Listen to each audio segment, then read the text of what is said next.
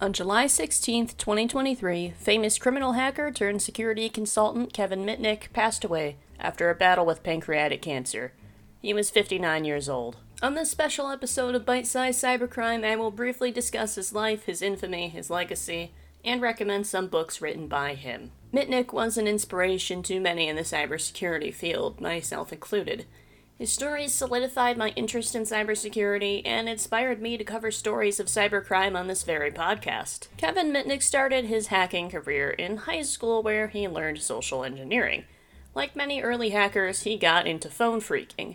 Phone phreaking involves exploring telephone networks by exploiting the phone systems and getting information from phone company employees to do so. You could obtain information on just about any customer of the phone company simply by saying the right thing. Knowing the lingo and procedures made him seem legitimate, and it only got easier with time as his confidence and knowledge about the phone industry grew. He was able to use payphones without paying for it by pressing a certain series of buttons. He also pranked fellow phone phreakers by making their phones tell them to please insert a dime, when, well, they couldn't do that because it was not a payphone. He was also able to find out the phone numbers of very important people, including celebrities and politicians, from his social engineering attacks against phone company employees. Of course, he wouldn't be so famous if he just stuck to phone pranks. Later on, one of his so-called friends managed to get the dial-up number for the Digital Equipment Corporation and dared Mitnick to hack into the ARC, which was one of their systems for developing their RSTS/E operating system software. Mitnick managed to do this by impersonating a lead developer and pretending to forget his password,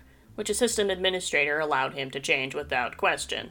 Within 5 minutes, he'd gained access to the ARC, and his so-called friends didn't believe him at first, so he had to prove it by logging in right in front of them. The reason these friends are so-called is because, well, they ratted him out. When retelling this story, Mitnick claimed that his friends actually stole the source code and then blamed him for it, so that he would get in trouble because, well, he showed them he'd hacked into the system anyways. He was arrested for this, for hacking into the software and copying the source code, and would spend 12 months in prison and 3 years on supervised release.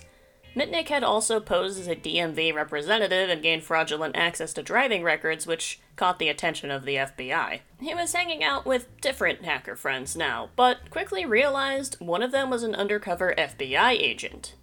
In response to this, instead of just abandoning this friend or confronting him about it, he hacked the FBI itself, using the information they had on him to evade his arrest. For several years, Mitnick moved away and evaded capture, using his hacking abilities to steal identities, including name and social security number, and use them as his own as he tried to find jobs. At the time for Mitnick, hacking was a hobby, not a job. He wanted to keep those two lives separate, especially, well, given his criminal record. But eventually, every time he moved somewhere new, his past would catch up to him in some way, or he would make a slip-up that caused him to flee. He fled from California to Nevada to Colorado to Washington to North Carolina, and eventually, in North Carolina, he was captured while trying to find new employment. When he was captured, he had cloned cell phones, over 100 codes for those cloned phones, and multiple forms of fake identity. Fake IDs that he had set up to live several new lives in several states for as long as he could, which ended up being about 2 years, which is pretty impressive if you're being tracked by the FBI, in my opinion. Even though he was trying to keep hacking away from his professional life, it was still a hobby, and he'd go on many hacking sprees. This is what would lead to his downfall, his inability to just stop. He was charged with 14 counts of wire fraud, 8 counts of possession of unauthorized access devices, interception of wire or electronic communications, unauthorized access to a federal computer, and causing damage to a computer. There was a huge online campaign to free Kevin. In fact, it was called Free Kevin.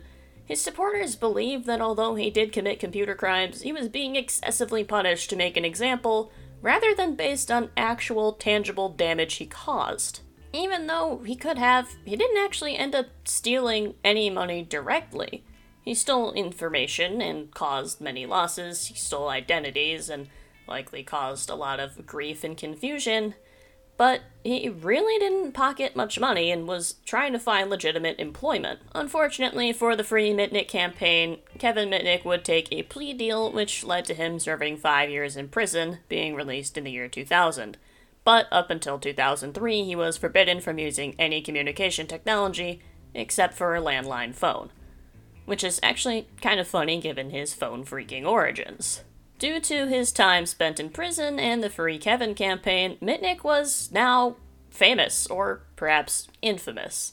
And with his newfound fans, he became a successful cybersecurity consultant, public speaker, and author.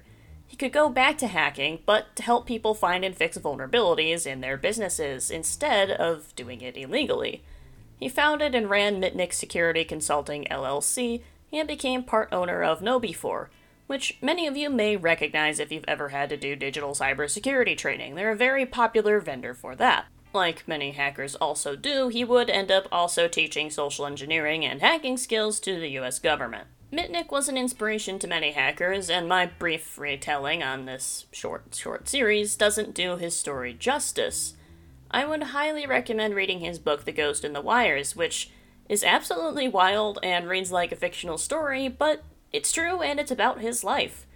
The Art of Intrusion is another book of his that covers stories of real hackers and their methods, which is the book that made me wonder, hey, I could make a podcast kind of like this too. These books and some of the other ones he's written along with the stories of his arrest and misadventures captivated audiences and inspired people to actually care about cybersecurity, realizing just how important it is and how much havoc can be caused by insecure systems that Kevin continually exploited on his journey.